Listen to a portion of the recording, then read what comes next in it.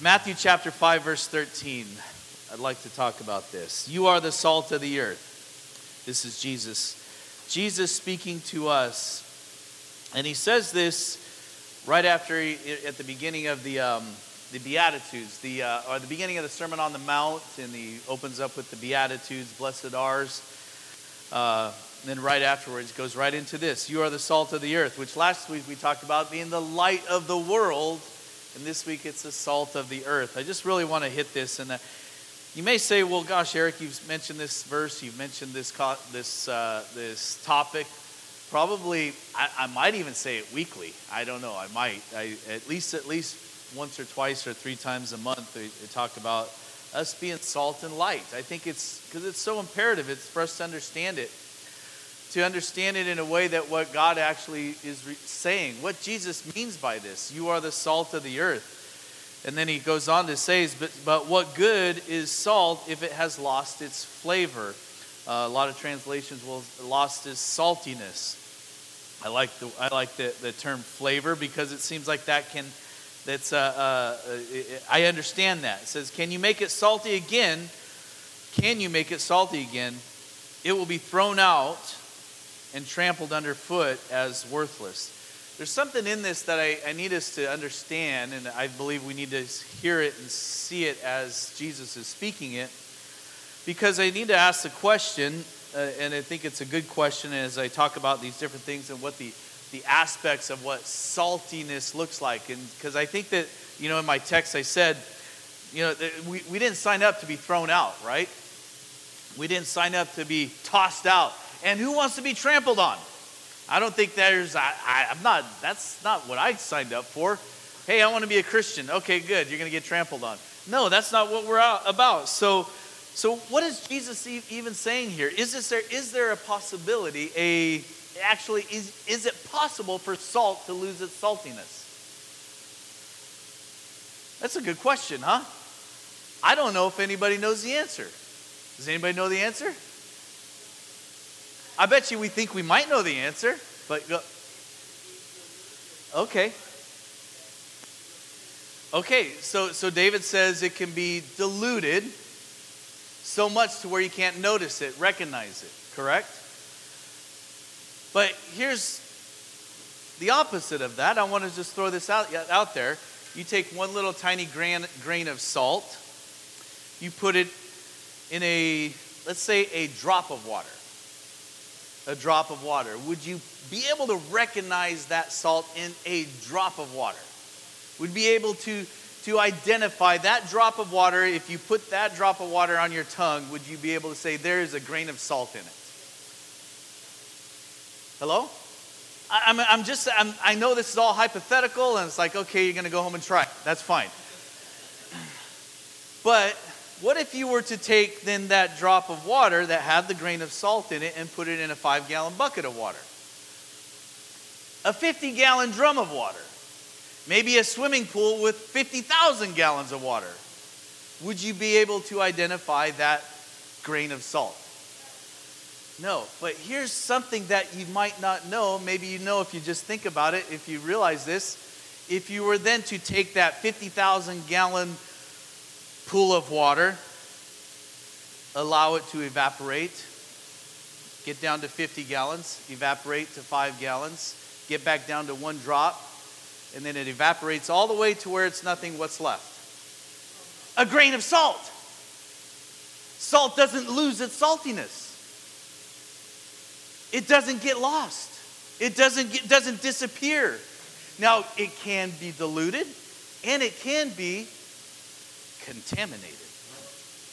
So there's things that can happen to salt that can actually alter it so much so to where it's not identified as salt, not recognized as salt. Are you guys following with me and tracking with where I'm going to be going this morning?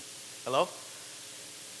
Okay, both of you guys get to join in. The rest of you have to listen. Sorry. Yeah. I'm going to go, there's a couple of things that Jesus doesn't just pull this out. I would even venture to say that Jesus was the smartest man that ever to existed. You can argue with me all day long on that, but I'm going to win. Jesus was the smartest man to have ever been born, And so that means anything scientific, biological, anything geographical, anything that Jesus says, he knows what he's talking about. Hello? Right? Jesus knew what he was talking about. He was, in fact, if he were a scientist, he would really come up with some pretty good stuff. And I think that there's because he knows what he's talking about. He knows how we're made. He knows what exists. He spoke all of it into existence. So, just to think about like him speaking it, and then, in the wording of speaking life into existence, creation, I'm just curious as to the wording of how he described just a tree, how he described a rock. I mean, as I marvel at, there's certain things I marvel at in nature, and one of the things I marvel at, honestly, are rock formations, natural rock formations, because it's something that, and unlike George, these rock formations that are natural, they're placed there so intricately and so perfectly and precisely by God's hand and by God's speaking that it's marvelous to me, because it's nothing that man can duplicate. Nothing that man has a possibility or capability to actually duplicate. Unless you're like George and you have big sticks of dynamite. You just blow it up and you make it look however you want. Right? But God spoke it and it happened. And that's so cool to me. And so when God is speaking this into existence, when he says you are the salt of the earth, I think there's something very direct in what he's referring to. In Leviticus, which I've discovered, I don't know if you guys know this about my son-in-law Noel, Leviticus is his favorite book of the Bible, which I that's a little odd to me, but I accept that as okay. If you like Leviticus in the Bible, that's one day we'll have a conversation as to why, but this is okay. So Leviticus chapter 2, verse 13 says this: season all your grain offerings with salt, to remind you of God's eternal covenant. Isn't that cool? Season all of your offerings, your grain offerings, with salt to remind you of God's eternal covenant. Never forget to add salt to your grain offerings, that is. I don't know why that's so cool to me, but I understand it and I get it as what God is referring to is to put salt in that which you offer to the Lord. Because it's a reminder of how God is not just your provider, but he's your protector. He's your purifier. He is all things to you. So he sets these little things up for us as reminders for us to say, hey, put salt in it. And we get into where Jesus says, have salt in yourselves. And I think that's what he's actually referring to is come to God, come to me, with the saltiness that I have given you, with the life that I have put inside of you. Don't ever forget it. Don't ever forget it. Isn't that such cool wording in the Bible? Just don't ever forget to do it. Why does he say that? Because if we forget that it's all about God that does it, God is doing it, we will start thinking it's me. Honestly, every single one of us are fully capable of puffing up with pride and thinking it's all about me. Every single one of us. There's not a person on the planet that is not capable of getting puffed up. We must always, always, always remember it's God. It's God. And God is the one that is doing it. God the one that has done it. And he's going to continue to do the work inside of us. In Exodus, this is awesome. I love this passage. Because this is in the developing, the actual working of the tabernacle. That, at the beginning, when God spent time with Moses on the mountain, it was so cool because God showed Moses the exact picture of what the tabernacle was to look like. Gave him a picture of it. So much so, and I think, man, how did he remember the details? Because God imprinted it in his mind. So much so that, when he came down, he had the blueprint of the tabernacle in his mind. And so he put the work into place to build it. And here's a part of this tabernacle, which is where the presence of God would rest, where the presence of God would meet with man. And at this place, this is a neat little place in Exodus chapter 30, starting in verse 34 is where I'm going to read. And this is after God gives Moses the direction of the anointing oil that he is supposed to anoint with, that the priests are to anoint with. Read Exodus chapter 30, and it's about in, I think, verse 20-ish or so. If you will, go home and read it. And I'm telling you, read what the recipe for the anointing oil. Have you ever read it before? It's stinking awesome. When I say, can I say that? Really awesome. Because it's like so cool. I mean, he has these, like, it's an amazing amount of spices. An amazing amount of spices. And one of them is cinnamon. And I'm thinking, oh my goodness. And they mix it with olive oil. And then they're to make this anointing oil with it. As I was reading it, I was smelling it. And I was like almost tasting it because it sounded so delicious. Like, wow, the room must have had an aroma that was so sweet and beautiful. I mean, and this is what God designed. God designed the anointing oil to be absolutely, if you could say breathtaking to your nostrils, that's what it would be. It would overwhelm you with a sense of sweetness. And that's the anointing oil of God that he says, and he gives them the recipe for that.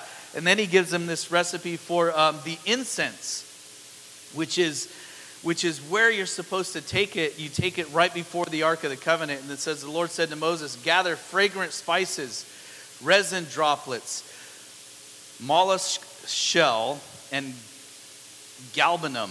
Okay, now I had to read this in the New Living Translation because the other translations actually had that stuff written out, and it's some weird stuff. So I couldn't pronounce any of it. Barely pronounce that. It said, mix these fragrant spices with pure frankincense, weighed out in equal amounts, and using the usual techniques of the incense maker that he would use, blend the spices together and sprinkle them with salt to produce a pure and holy incense. And then God tells Moses, after you've done this, to bring this incense into, listen, this is so good, this is rich. Bring this into the Holy of Holies and place it in front of the Ark of the Covenant. And that's where I'll meet with you. Listen to what he's saying here. All of the things that we do, we sprinkle with salt. And he says, and that salt is where, that's the purifying. That's what makes it holy. That's what makes it consecrated, dedicated to me. And when you do that, that's where I'll meet with you. Do you see what he's saying here? This is so rich and so important for us, I believe, to understand and to really grasp and get that there is a recipe. And I when I found out that Naomi was coming today, I honestly was, for some reason in my brain went like a little berserk. And I thought Micah was going to be here too. I don't know why. I'm sorry, Naomi. I love you, and it's super sweet that you're here. But I was excited that Micah was going to be here, and I'm thinking, oh, I could like bounce some stuff off of Micah because he's in this rich world of doing these and honoring the sacraments that God has set up to honor God and make things pure. And I love it. I love it with a passion. I really do. And I'm super passionate about my love for Jesus, but I'm extremely passionate about the format that God set up, that he wasn't just throwing stuff off the cuff. I mean, his ideas, his thoughts, his recipes, and his designs are perfectly planned out and made for us to honor. And this is what the church, I believe the body of believers needs to really understand, is we can't make light of the things that God has made holy. We can't make little of them. We must make them holy. We must make that which God has made us to be, is to be holy and pure before God. You know how weird we are? It just dawned on me. how peculiar of a people that we are to do what we do and just call it following Jesus. Call it discipleship. Call it Christianity. We call it commitment. I love it because it's working. It has worked and it's continuing to work. It's transforming my life. What we do, we worship a God that we don't see with our physical eyes, but we know and believe is real because he's inside of us. How amazing is that?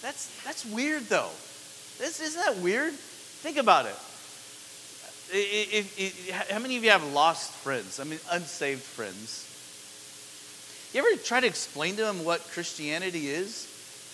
And they look at you like, that's just weird. Yeah, but it works. It works. Anyway, I don't even know where that came from, but that was... Let's go back then to what Jesus is declaring us to be. He's the salt of the earth. What is he actually referring to? You are the salt of the earth. What is he referring to? I've got five little points to make, and then that's it. Just 5. I promise. Don't know the length of each one or how they're, but there's 5 of them.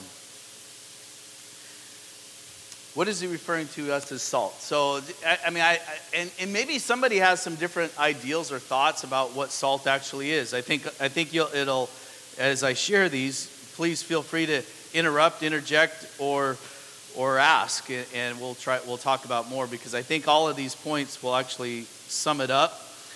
First one I'd like to talk about, and this is really kind of an obvious one, is salt is a preservative. We know this, right? Salt is a preservative. Basically, Jesus is saying, you are the salt of the earth. Jesus makes us life preservers. Hello? Jesus is referring to us as life preservers, agents of heaven, looking for opportunities to recruit the lost and the dying so they don't go to hell as we once were before we knew Jesus. Unless somebody shares with them, somebody loves them, somebody reaches into their lives. You are an agent of heaven.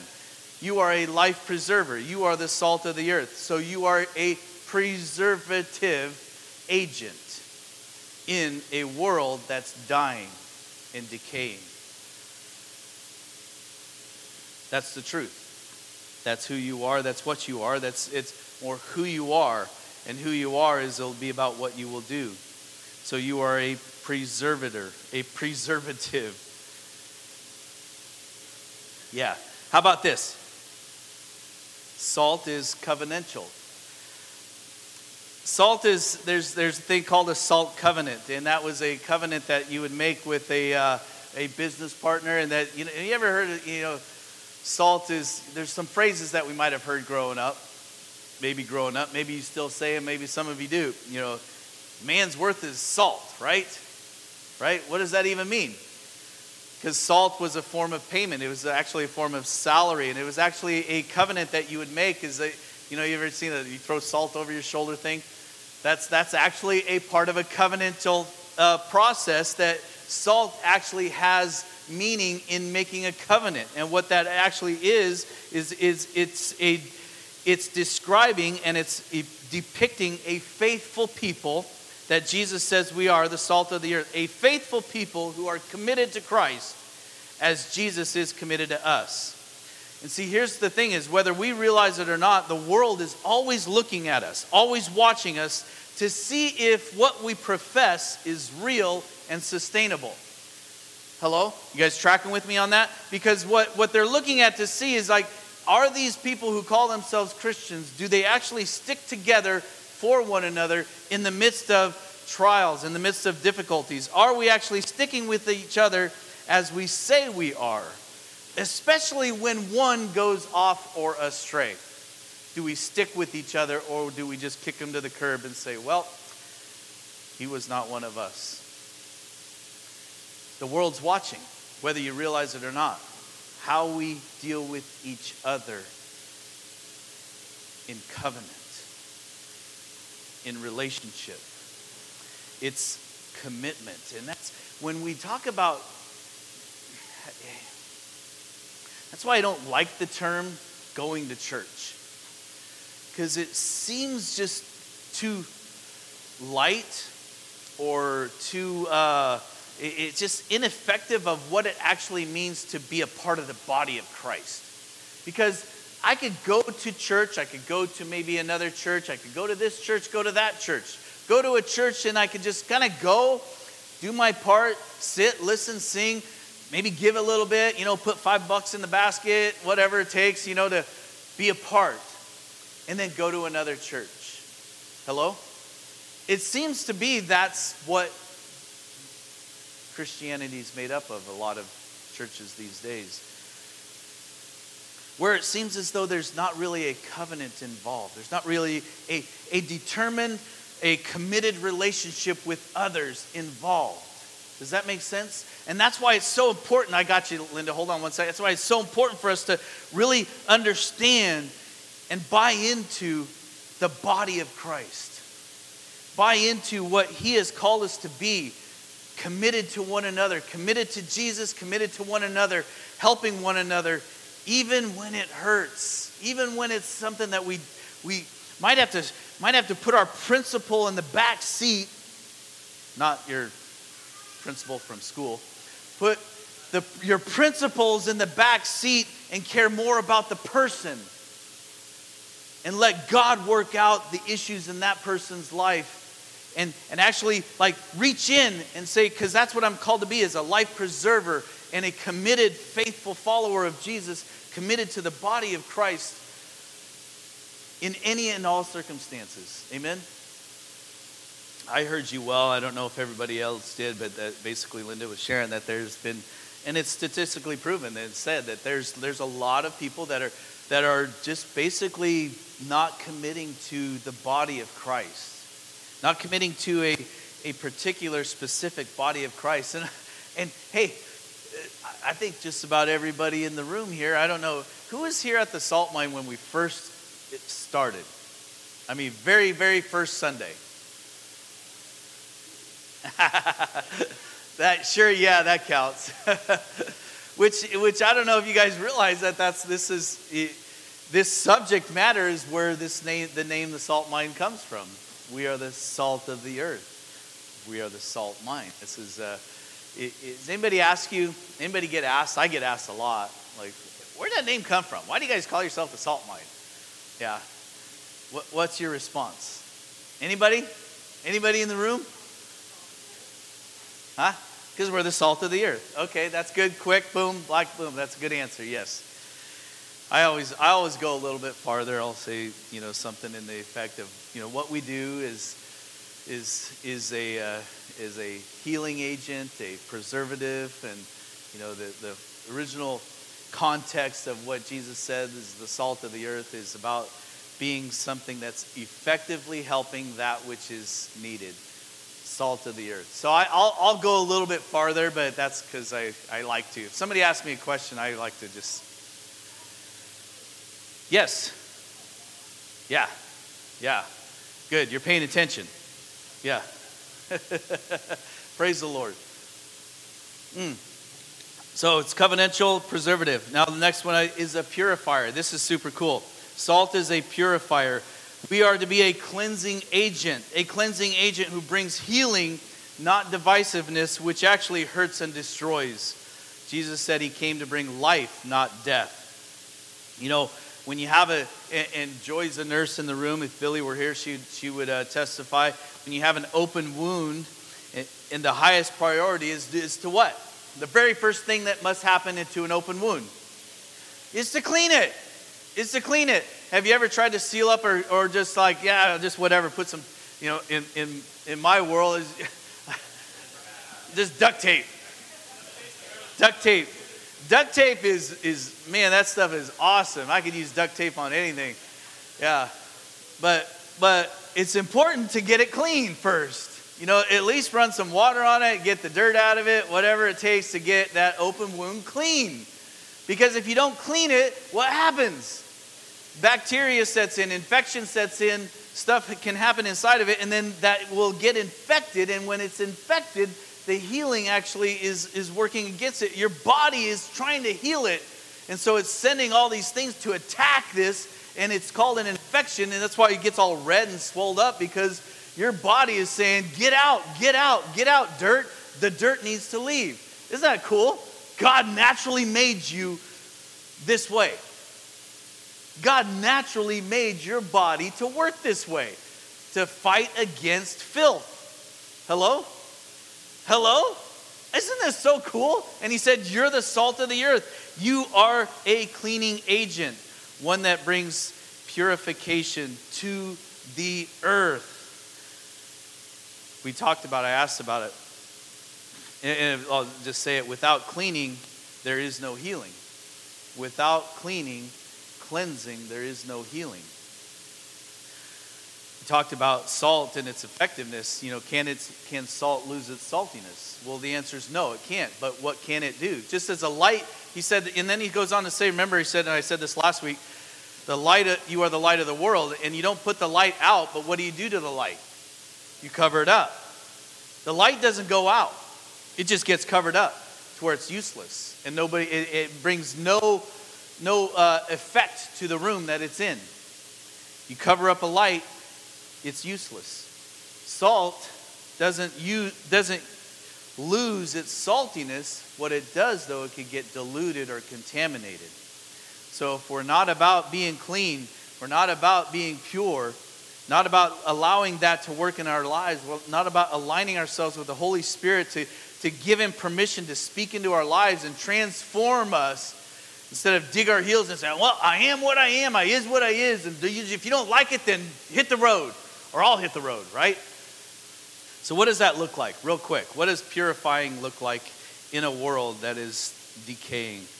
It looks like this, and it looks like grace, it looks like mercy, it looks like kindness, it looks like gentleness, it looks like forgiveness, and it looks like acceptance.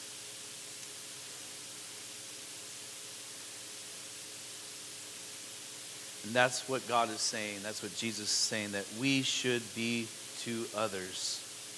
We should be to others. Especially to those that are hurting, that are dying, that have decay, that have infections. And yeah, he just brought up all the physical stuff, but there's stuff in our lives that it's like an open wound. You know, we've come into this place, we've come into this room, we've come into relationships, and if church, the body of Christ gathering together, can't be a safe place to come injured, now I don't know where else to go. The bar, the drug dealer, that'll make me feel good for a minute, you know. Pretty bad hangover though, and a life full of bondage and destruction. When we're called to be that in a world that's really dying, we must be that. We have no options. We have no choice. God has set us for this time. We must take advantage of the opportunities to be full of grace, full of mercy, full of kindness and gentleness and forgiveness and acceptance. Right where people are at, right where their wound is, right where their hurt is. And that's purifying, that's cleansing, when we love and we accept and we bring healing. So yes, salt is a purifier, which brings healing. If I was going to do a 5.5 points, that would be it. It brings healing. This is pretty cool. Listen to this. You guys still with me? In Jesus' name, protect that person. Man, it was crazy the other day in the rain. It was like, what the heck? What is it? Why does people get stupid when it rains? I don't know. Maybe they just are already. Oh, did I say that out loud? Sorry. Salt is an enhancer. Salt is an enhancer. Listen to this. This is pretty cool. This is simple to comprehend if we really take a look at it. People assume that salt adds flavor to your food. Well, it actually does None of the above. On the contrary, what really happens is, listen to this. I want you to hear this because I actually did this, just a little Google research. What really happens is when you salt your food,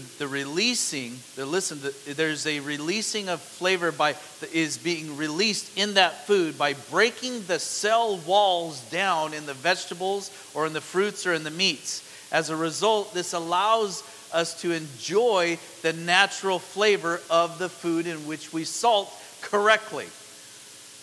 As the cells break down, this process releases this unique, not only aroma, but also a flavor of that food. Do you hear what that's saying there? This is such a cool concept. I know it may seem shallow, but it's super real. Is that we are the salt of the earth, and what we are to bring to the table is the freedom and the allowance and to set people free to be who God has designed and created them to be. In their purest form, that is. Not in their sinful state, in our purest form. That's what is so cool, is that when we flow in the Spirit, the Holy Spirit flows through us and in us, and God uses us, we enhance the room. You enhance others' lives by freeing them to be who God's created and designed them to be. That's so cool to me. I don't know why that is absolutely perfect and good and right and true.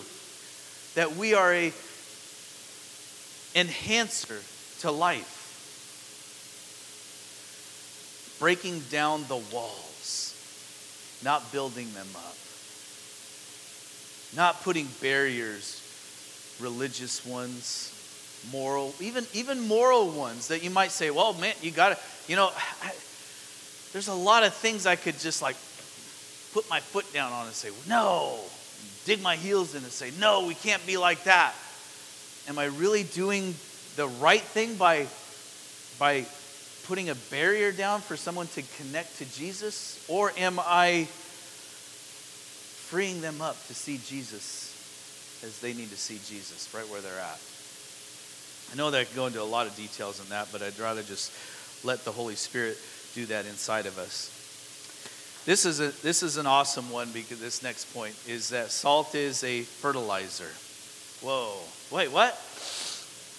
Yep. It's a fertilizer. In fact, when Jesus spoke that, he said that you are the salt of the earth. If salt loses its saltiness, what's it good for? It's not even good for the dung pile. It's to be thrown out and trampled on underfoot by men. You don't realize that that's actually the point that Jesus is making in that little piece of scripture, which is in Matthew 5. I think it's also in Luke 9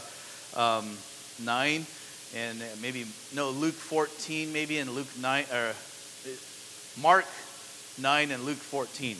I believe are the other places that Jesus says the same kind of thing. As a fertilizer, when Jesus says salt is good for the dung pile, fertilizer, hello, what's he saying? Come on, this isn't difficult. What is he saying? What does fertilizer do? It helps it grow. It helps plants grow. That's what we're supposed to be. Fertilizer. We're supposed to help others grow. Hello? I don't know how I need to express this in this value of salt being a fertilizing agent that helps plants grow, that helps people grow. That's what Jesus is referring to. We are to help each other grow, not hinder each other's growth. Help each other's growth. And that's what he's talking about. So if you're not actually helping, you're doing the hurting part, and you're actually hindering people from growing, you're really not even that which is worth anything. And that's what I'm saying, I am not signing up for that. I want to be a help to help people grow in any shape or form. Hello? And that's what the Salt Mine are about. We're enhancing people's lives. We're helping people grow. Yeah, a lot of the ministry we do is involved with helping those in need. What's the term now that I'm supposed to use when I speak publicly? I can't remember it. I forget it all the time. And food insecure. That's it. We don't call them needy. That was like way long ago. And I can't even say those in need. Instead, it's the food insecure. And that's okay. It's a new language I got to keep up on. I don't even try to keep up with the kids' language. That'd be like, yeah, it's all backwards. Like, I think Carson said to me the other day something about being stupid. I'm like, well, what do you mean stupid? Like, well, it's just stupid. It's like, well, that means something different than I think it means. That's stupid. I was like, okay, whatever. Stupid. To me, stupid is still stupid. But anyway, praise the Lord. Let's move on. Just about there. In Colossians chapter 4, verse 6, I love this. I just love the Word of God. Can I just make a confession? All right. I'm in love with the Word of God. But I'll confess, I don't read it enough. You know why I could say that and why I say that? Because I read it a lot. I feel like it's just not enough. Because it's like it's the nourishment and the food and the source of my life. And I feel like I can't, I get into it and I'm like, oh my gosh, I don't want to put it down. And yet I have to. And I feel like this is so rich. God's word is rich. God's word is a healing agent. God's word is all of this stuff. Fertilizer. God's word is that which transforms and changes me. God's word is that which preserves me.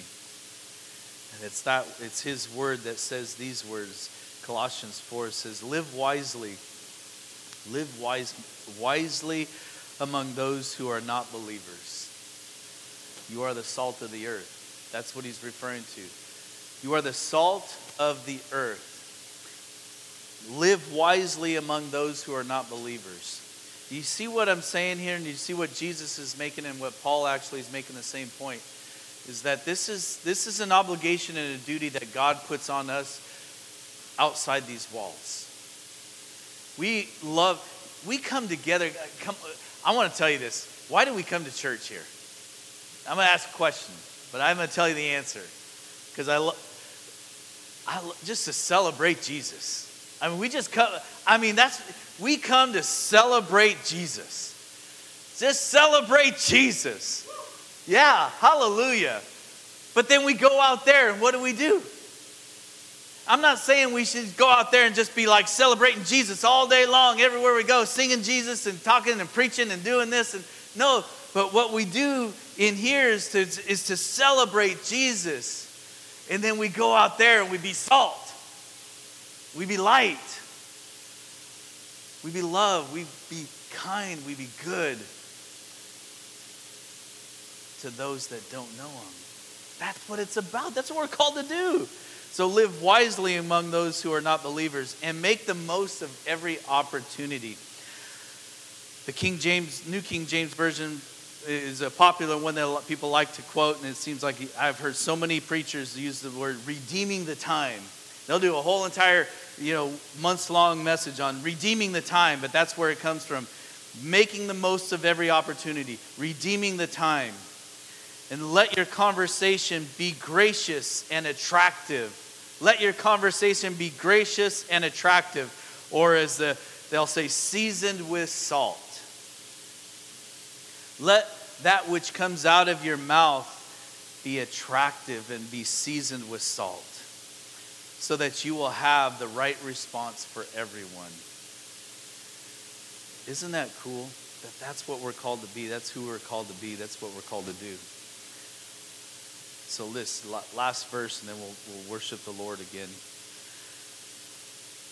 In Hebrews 11:3, listen to this. It says, by faith we understand. By faith we believe, we understand that the universe was created by the word of God. Again, it's going back to that place that if we can envision the spoken word of God and everything coming into existence. By faith we believe that. So that what is seen was not made out of things that are visible. Do you hear that? By faith, we believe that God created and spoke all that's into existence. Hello? Right? Everybody in the room, are we there? By faith, we believe that God spoke and created. By faith, we believe that what God spoke actually came into existence. Out of nothing came this. By faith, we understand and believe that everything that exists is because God spoke it. Jesus said, what? You are the salt of the earth. By faith, we believe what Jesus spoke. By faith, we understand that we are the salt of the earth. By faith, we believe and we receive it. Let's go be it. Amen? Let's pray. Father God, we just thank you in Jesus' name, the mighty work of your Spirit, that you are so awesome and so good that you've called us to be agents of heaven, agents of your kingdom come, your will be done. That you have more than called us, you have empowered us by your Spirit to be life preservers, to be life enhancers to a world that needs you. And in Jesus' name, by your Spirit, move in us, move through us, that others may see you, and that it would be so attractive, that even our conversation, the words we speak, would give life, would give hope, would give purpose, would bring healing. In Jesus' name, by your Spirit, we commit ourselves to you. The covenant that you made with us, Jesus, by nailing yourself, allowing yourself to be nailed to a cross, taking on our sin, bringing forgiveness, bringing hope and life and purpose to us. We now bring that to others. And we say yes. We say yes to what the calling that you put on our lives, to be salt, to be light in a dying and dark world. Thank you, Jesus. Amen. Amen.